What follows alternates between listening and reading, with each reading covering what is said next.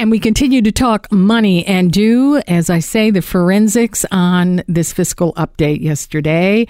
And now we have someone who knows this scene. Joe Oliver is joining us, former PC finance minister. Joe, thank you for being here. Great to be chatting with you.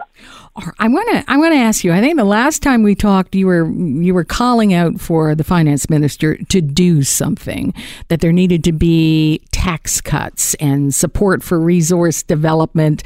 Many things, as we discussed, all the incentive and the investment that seemed to be flowing down to Donald Trump's America. Was it done yesterday?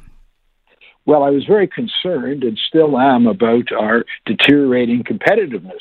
And I would say there were a few positives in the economic update, but numerous negatives and missed opportunities.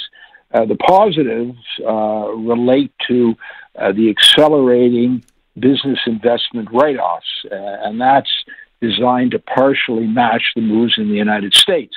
So it'll encourage companies to expand and make capital investments in this country rather than flee to the United States, which a lot of them have been doing. In fact, there was an outflow last year of $70 billion, so it was very serious.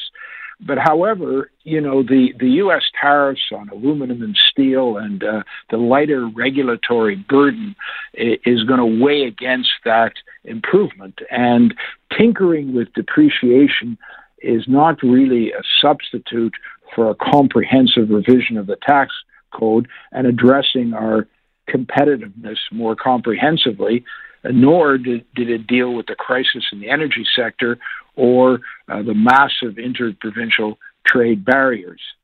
I guess the second positive was almost $500 million to the news media to help. You see it as a positive, do you? Well, I guess it was presented. To trusted news media, who is trusted. That's the deal. Is a bit of a concern, and whether that will make any difference, I really don't know. And is this just a kind of a cynical way to keep the media on side? One can easily be cynical about that.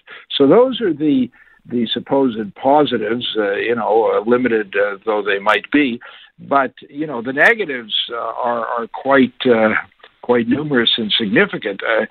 For one thing, the finance minister didn't match the significant decrease in U.S. personal and corporate taxes.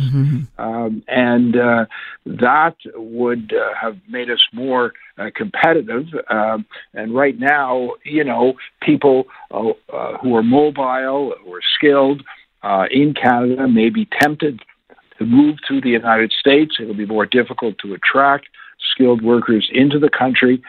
That investment capital, can continue to flow out because corporations are going to be paying more taxes in this country than in the United States.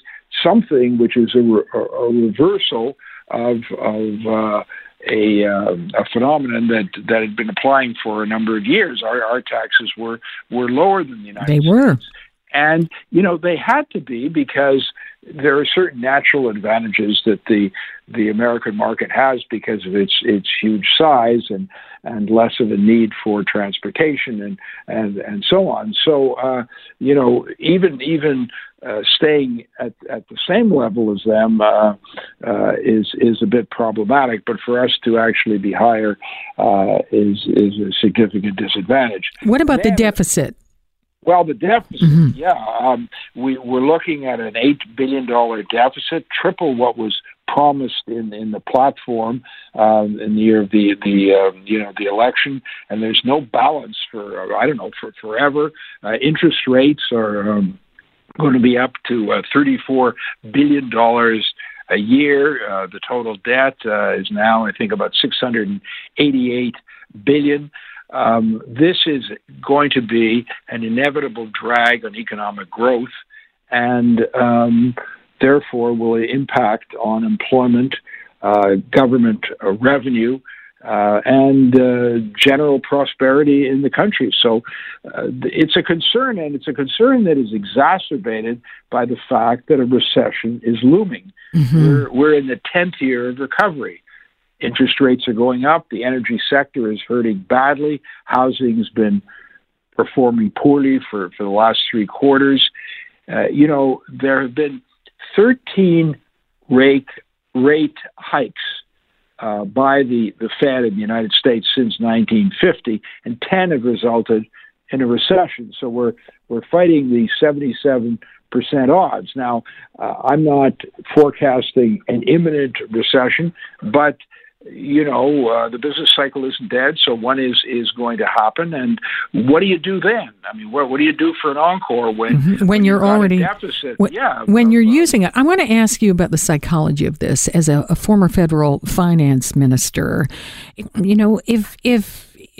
the public seemed okay with those deficits, at what point do you say to yourself, what is the right thing to do? Because here we are, every party has characteristics. One that can be attached to the Liberals is perhaps a little bit of hubris. Here we have this deficit and keep selling it to the Canadian public and really not really getting all that much pushback so far. But as a finance minister, do you take that into consideration, or are you criticizing here that this finance minister should be looking at the solid economic future and the potential for clouds? Well, you're distinguishing, and quite rightly, between what is good policy and what is good politics. And we were doing pretty well.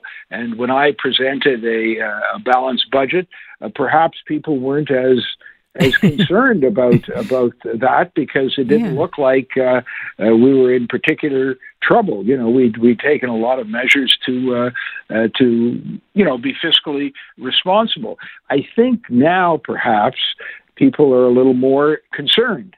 We're doing fine right now, but this is precisely the time we should actually be running a surplus when things are going pretty well. Then you have the flexibility to be more stimulative when an inevitable downturn occurs. When you're already spending money, the deficit inevitably will shoot up from 20 billion to maybe 40 or more, and you get yourself into a real fix. In the meantime, of course, all the money that you're borrowing, the increase in debt is ultimately going to have to be paid by our children and our grandchildren, and this is not a very selfless thing to do. I'm going to ask you one more final quick question. As we look at this, let's face it, politics, everybody has their job, and the Conservatives need to find what is their part of this that they can ride all the way through to the election. Where are the Liberals most vulnerable, and what is the opportunity for the opposition here? Well, I think that the opportunities to explain to Canadians on the economic side, there are a lot of other issues, but that's pocketbook issues are always critical. And people, when you ask people what they're most concerned about, well, it's jobs, it's their ability to cover their expenses, their concern about health care and about retirement. Those sort of rank at the top 3. And we now have an energy crisis in the country, which is going to impact on the entire country, not just on Alberta. And I think people now are a little more concerned about some of these issues. And so I think it's up to the Conservative Party to show that they will take a responsible, balanced approach. You don't need to get into severe austerity at all, but you just have to be a bit more prudent and balanced. You don't need to be running huge deficits where the economy is growing. While it is very, very good. Joe Oliver. Plus taxes, I should say. All right. Nobody likes taxes. Throw those in there. Joe Oliver, it was great to have you as a former federal conservative finance minister do the double down on this the day after. Thank you, Joe Oliver. Most welcome. Great to be there.